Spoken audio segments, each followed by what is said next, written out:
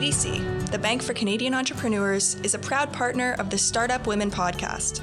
BDC is here for women entrepreneurs in their efforts to move forward and achieve their business goals. To meet their specific needs, BDC provides financing, strategic advice, and has a wide selection of free resources. Find out more at bdc.ca/women. BDC is here for what's ahead.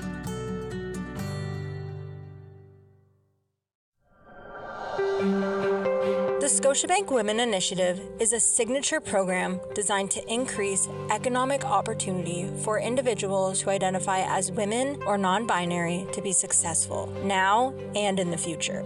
This unique offering helps women pursue their best professional and financial futures by providing unbiased access to capital and tailored solutions, bespoke specialized education, holistic advisory services, and mentorship. For more information, visit scotiabankwomeninitiative.com.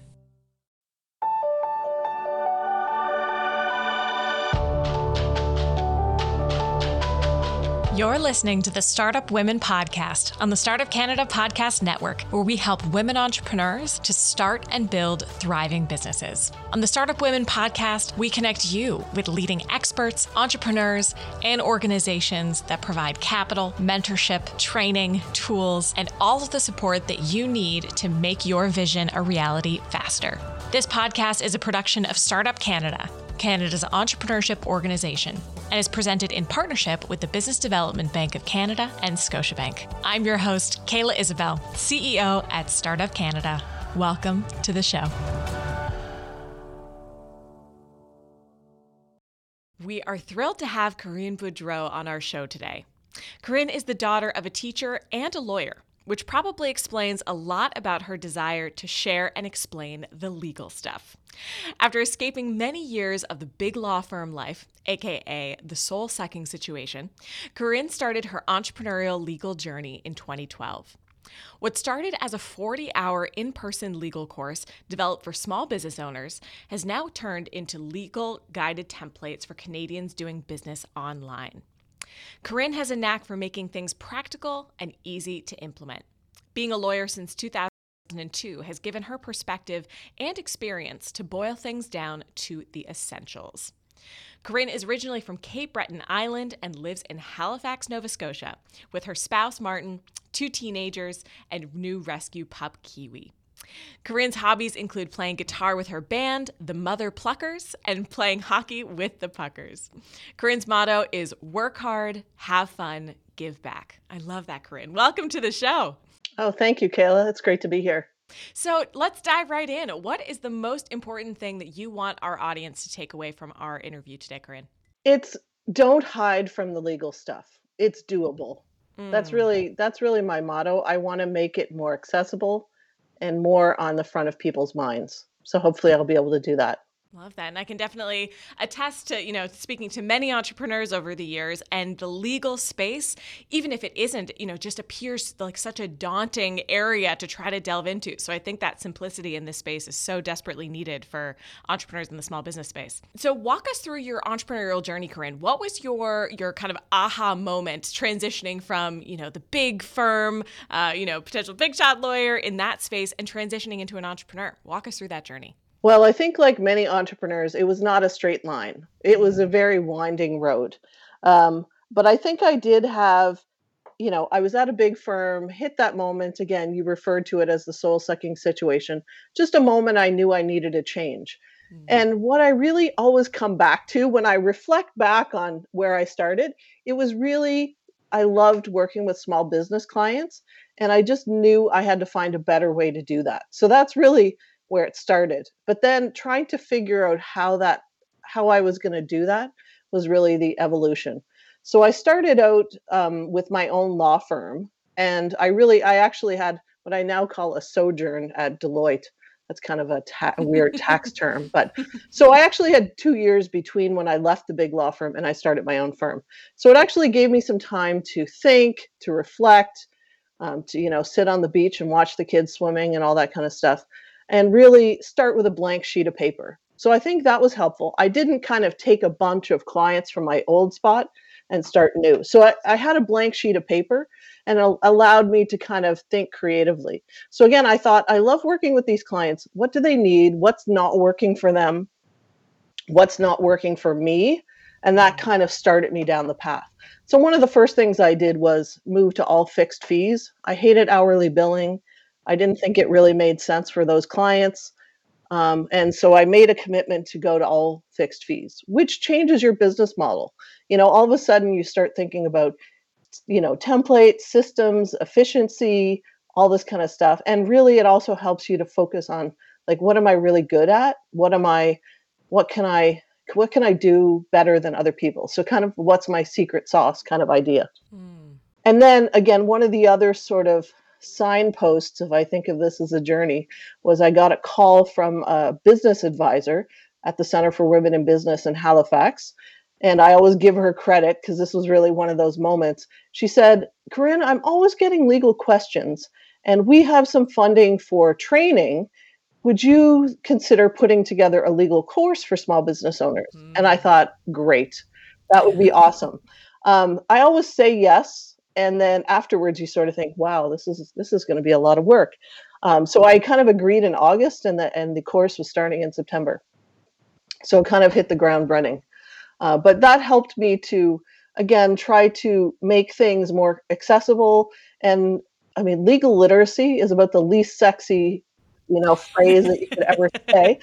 I know financial literacy is only slightly more exciting, but that's really what was at the heart of it. I just thought, what small business owners, sometimes they don't even know when they have a legal issue. So let's start there. What are the foundational pieces that I think they need to know about? And let's put that into a course. And from there, again, this was about 4 or 5 years ago. Then I realized, oh my goodness, if I'm going to make a course, I need to make this an online course. So I did the live in-person version first. And then the next, kind of signpost on the journey was to turn that into an online course.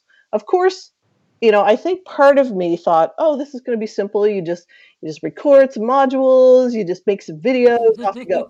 What you don't realize is all of the other stuff that goes along with having an online course and an online business. So you start learning about, lead magnets and building your email list and all this other kind of stuff. So that sort of put me in the direction of, I need to learn about the online world. So then I came across Amy Porterfield, who's a course creator, a kind of, person who has online courses about making online courses. And I sort of jumped full on into her world. So I went to California, San Diego, lovely. I look forward to going back to San Diego at some point. It was so awesome. But over the course of a couple of years, I went there 3 times to conferences of hers, and again, took a really deep dive into that world. The sometimes you don't know what the benefits of some of these steps are going to be. What that did was introduced me to all these other people who are also making online courses. Again, a lot of them Canadians, but really people from all over the world. So then I was able to kind of take my lawyer knowledge and then apply it to people who have online businesses. So again, that helped me to create more expertise in the online business world, which again wasn't something I learned in law school. There's so many things that I loved that you provided in that sort of opening context, but 2 of them mainly pop out to me. Really identifying what was working or what was not working for you and what was not working for your audience really was the beginning of this journey that I think is a really helpful piece of advice for entrepreneurs. You're not only trying to solve a problem for your community or your customers or people in that space, but also what is not working for you in your existing circumstance. Entrepreneurship can be this really great, next chapter for you as you look to provide, either more flexibility or more financial freedom or, all these different variables. I love that you touched on that. And my whole raison d'etre is efficiency and templating and trying to make things easier for entrepreneurs. So Corinne, everything that you're saying around making this, more accessible and just really focusing on the quality of the resources that you have, and investing clearly so much time and energy in making that the best that it possibly can be for small businesses. I am so behind that. It's so great to see. Awesome. I'm glad we're on the same page here. That we are. So I want to jump into, some of the fundamentals and some of the, main tools, resources, et cetera, that you have provided to entrepreneurs over the years now. And obviously, we know, as the pandemic has shown, online competency, and as you've navigated building online courses, is so vital. And we've seen this huge pivot to going digital, to getting Canadian businesses either selling online or using online tools. What resources would you recommend to help entrepreneurs, help them understand the fundamentals of online legal requirements or best practices? Because I don't know if we've been really talking about this side of the digital pivot. Mm-hmm. And, and that's kind of one of these things that sticks in my craw. People, I'm in Nova Scotia, and even some of the programs here in Nova Scotia, digital adoption programs, they've really kind of left the legal piece out of it. Yeah. But that's kind of, that might be a rant for a different day. But I think, again, I think there still is a lack of resources online that are Canadian.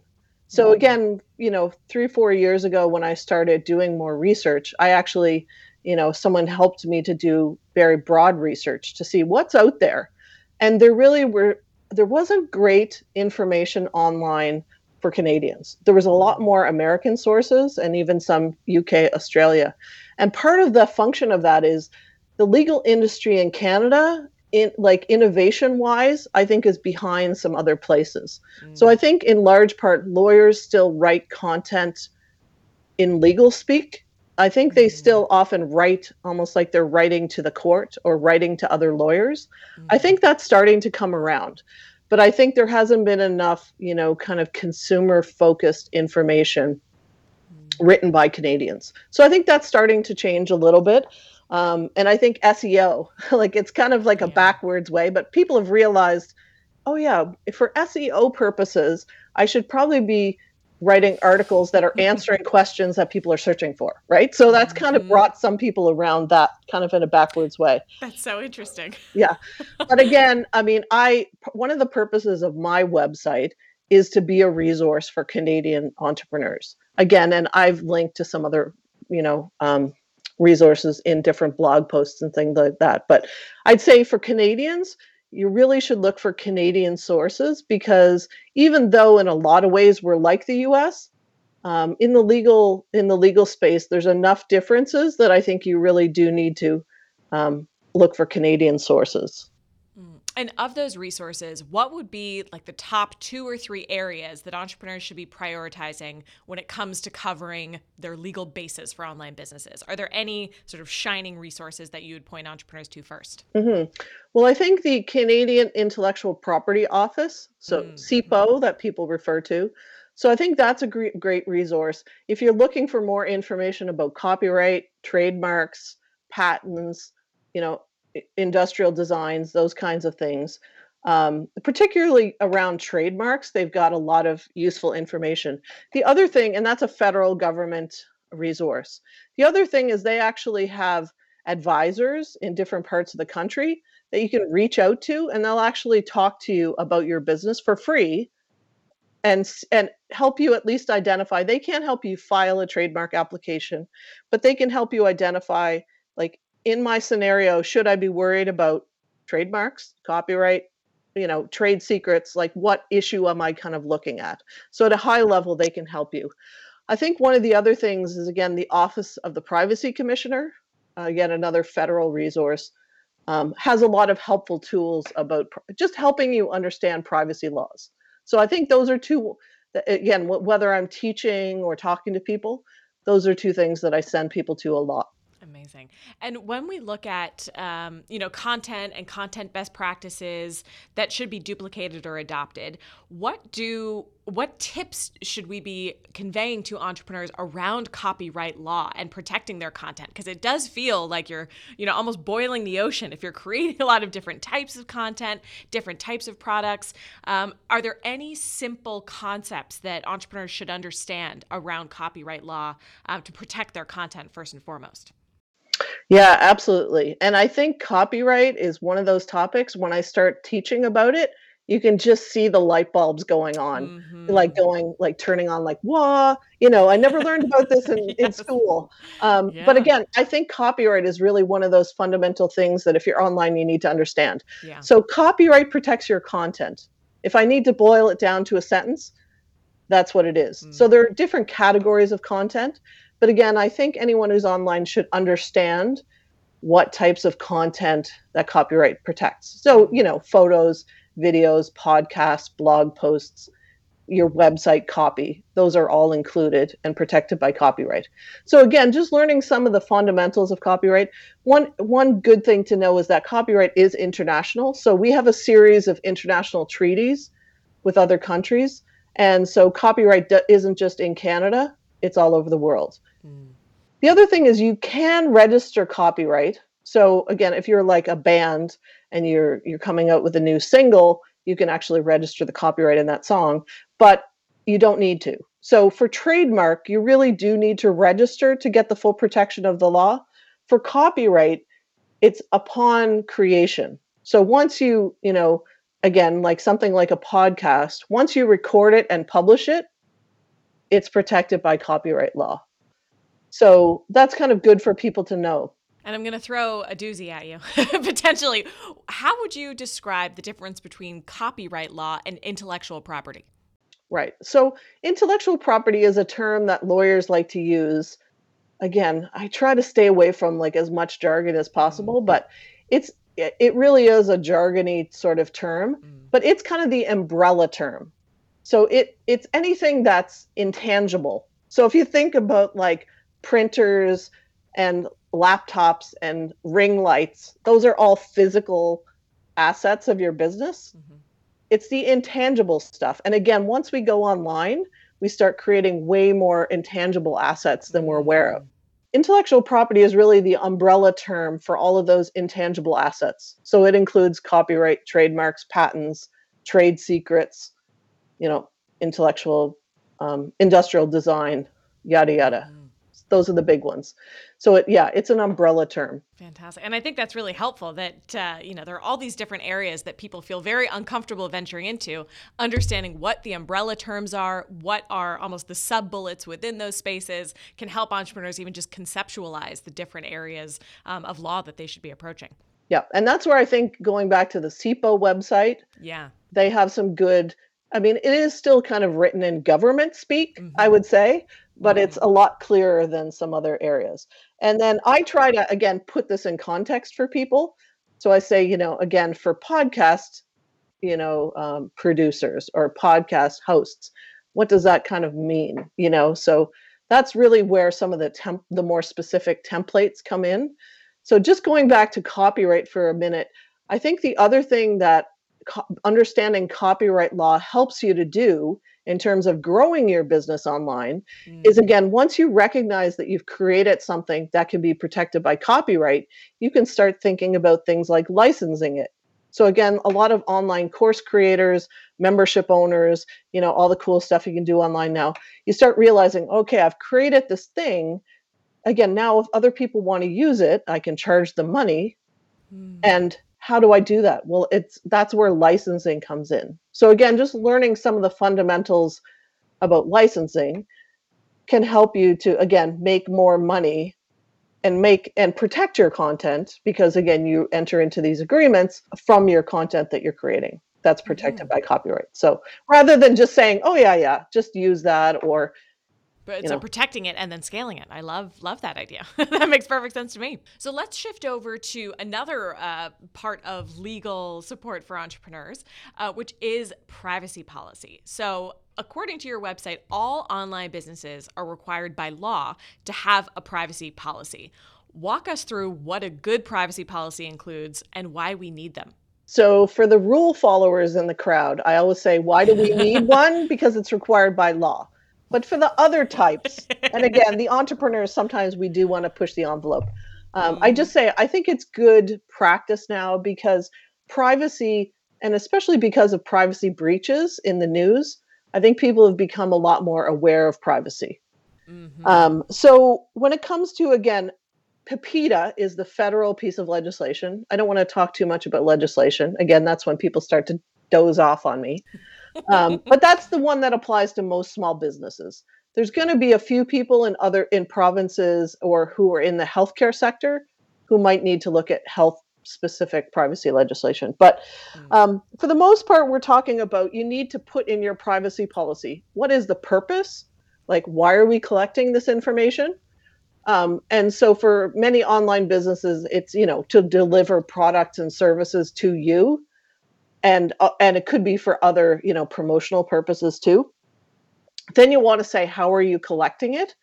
So usually you would say something in your privacy policy about, again, you may be submitting information to us by email, you may be filling out forms, we may be using tracking software, that's the whole cookies thing, so that's all about how we're collecting information.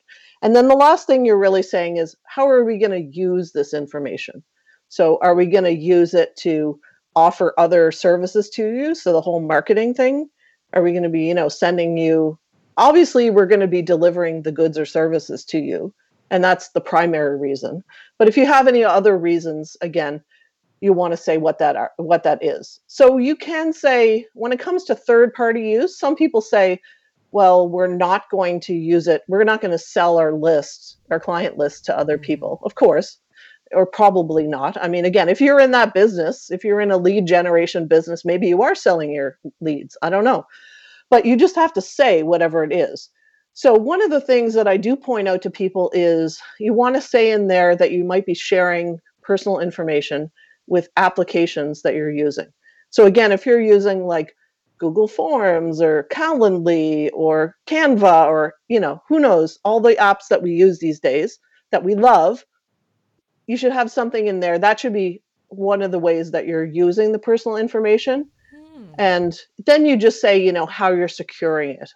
So again, you have to think about in your industry, is it okay to use all of these programs? Interesting. But those are the high level basics of what goes into a privacy policy. Makes sense to me. Nice and simple. Another component that I know, speaking to so many entrepreneurs over the last year and a half, before the pandemic, it was very common to see or be involved in oral agreements or contracts. And, when COVID hit and everyone had to make these massive pivots, we really noticed all of these various cracks almost in the foundation of many of these arrangements. Why will a written agreement serve founders way better than an oral agreement, especially in the online space? I think we potentially learned that lesson the hard way, but walk us through some of the additional benefits of having a proper paper trail and written agreements. Sure. So one of my mottos, even before the pandemic, was get it in writing. So I kind of talk about why is writing better than oral agreements. Again, part of it going online is you can draw clients from a much bigger space. So it is a little different, if you're doing business with your neighbor or you're doing business with somebody in Australia. However, I would even suggest to people that even if you are doing business with your neighbor who you've shaken hands with and seen their eyes, there are still good reasons to get things in writing. So some of them are, again, it helps us to get on the same page. Sometimes it makes us slow down and, again, think a little bit more deeply about what we're actually agreeing to. So I kind of like that prevention piece up front. When we write things down, we actually provide more details. So then when talk, we're just kind of like, oh yeah, okay, $500, start next week, la la la. Like we never actually go into, well, what happens if you want to end the contract? What happens if I want to? What happens if something gets broken during shipping? So we may not go into as much detail as may be useful. The other thing is memory. Like when we write things down, we can actually go back and say, oh, that's right. Because problems don't always happen right away. Problems might happen, a couple of weeks from now, months, a year from now. So again, having things in writing helps us to have captured what we agreed to and go back and look at it. So I don't know about you. My brain doesn't always remember. I don't have perfect recall. I wish. So I make a lot of lists for a lot of things. So again, if it's like an important client contract or something, I definitely want to get that stuff written down. The last point that I'll go into is, and again, this does happen in the online space too, people move. People sell their businesses, people change jobs. So Mm.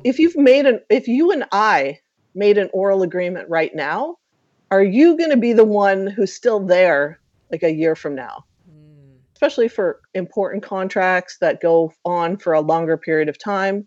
You want some continuity. You want to actually make an agreement with, again, getting it in writing just makes it clearer that it is, still enforceable with that business or company or whatever. Mm.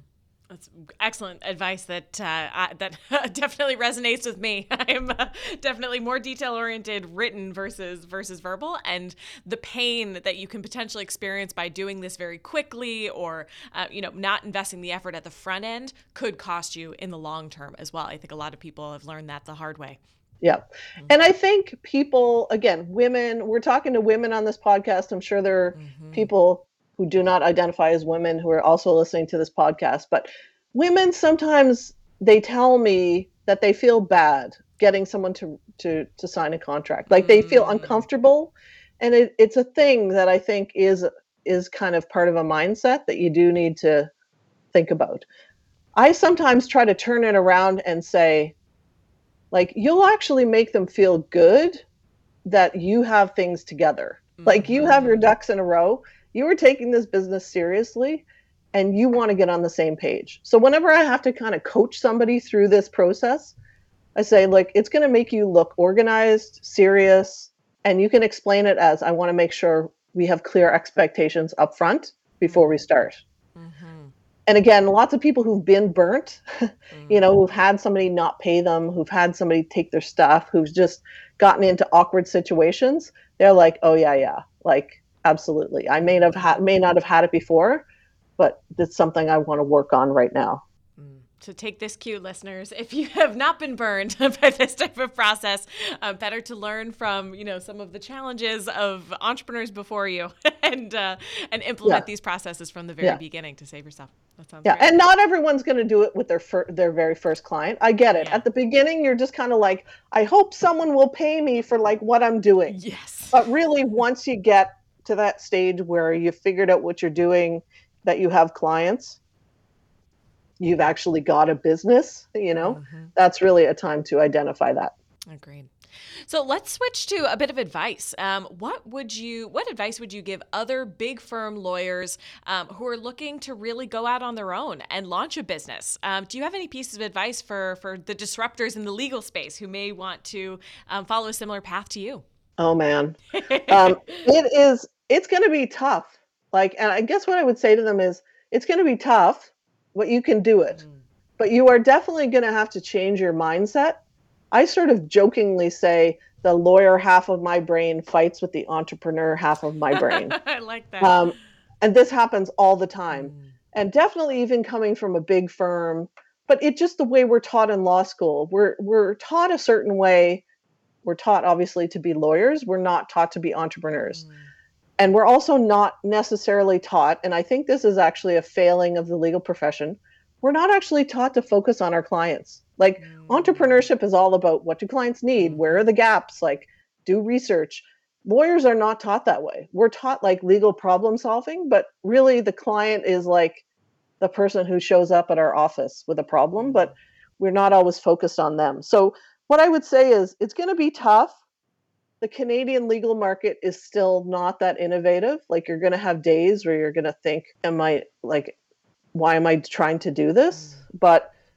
But you still, I would say to them in the end, if you have a better solution for the clients that you serve, you're going to be okay Mm. because they will find you, you will find them.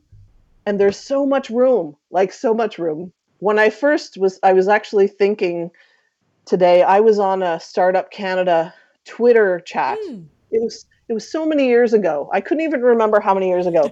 I'm gonna say like 6 years ago at least. Mhm. And people would say, "Oh, you're so innovative for being on Twitter." Like the bar for being innovative in law is so low. Like it is, you can fall out of bed and fall over that bar. Like Mm. it's still very low. Mhm. But I think we have a lot of work to do. So I try to get other lawyers fired up to do it, but it's definitely going to involve a mindset shift, Mm. and it's also again, if you I think if you can focus on clients who have a problem that's not being served very well, you'll be okay. I went to a presentation one time. It was one of these, continuing professional development presentations. And this guy, Jordan Furlong, who talks a lot about legal innovation, he said, of all the people that have a legal problem, only 10% hire a lawyer. And he showed this picture of an iceberg. And so 90% of people, what are they doing? They're sticking their head in the sand. They're asking their brother, their neighbor, their accountant. They're Googling it. Who knows what they're doing? So I think that suggests, again, the legal market there's parts of it that are very underserved, including, I think, entrepreneurs. Now, again, law firms are starting to change and lawyers are coming around to this, but I think there's still lots of room to be more entrepreneurial in the legal space, for sure. Agreed. And specifically in Canada as well, to your point earlier that, if we're behind our American counterparts or, internationally, there's some space to evolve our legal system as a country. Yeah, absolutely. Cool. Any final tips, takeaways, other tools or resources that you'd like to share with our audience, Corinne? Well, I think the first thing is law doesn't need to be as scary as you may have made it out to be in your mind. I mean, lawyers are people. You may know some. They're probably really fun, again, when they're not going to their office. But yeah, don't be intimidated by it. Again, don't be afraid to jump in and learn about some things. So if you identify, like, I need to learn more about copyright because I am creating online content. Again, don't be intimidated to jump in and learn some things about that. And then I guess the last thing, and again, I just always come back to this, get things in writing. Like it will protect you. Invest a little bit like you do in bookkeeping and accounting and all the other systems in your business. I really think legal should be a system in your business. And the sooner you can do that, the better off you'll be. Love that. That's great takeaway, I think, to end our time together. Thank you so much, Corinne, for joining us on the Startup Women podcast. I know I have learned a lot, and there's some great reminders for myself in all of the pieces of feedback that you provided. So thank you so much for joining us, Corinne. Oh, great. Thanks, Kayla. It was really fun. Thank you for joining us this week on the Startup Women podcast, where we help women entrepreneurs to start and build thriving businesses. Thank you to the Startup Canada production team, VDC, and Scotiabank for helping us to power women entrepreneurs. Visit startupcan.ca/women to download the playbook, Resources for Women Entrepreneurs, with a comprehensive list of support for you and your business. And visit startupcan.ca for the latest episodes of the Startup Canada podcast, hosted by Rick Spence, and plug into the Startup Canada network. Until next time, I'm Kayla Isabel. It's time to choose to challenge the status quo and unleash the economic potential of women.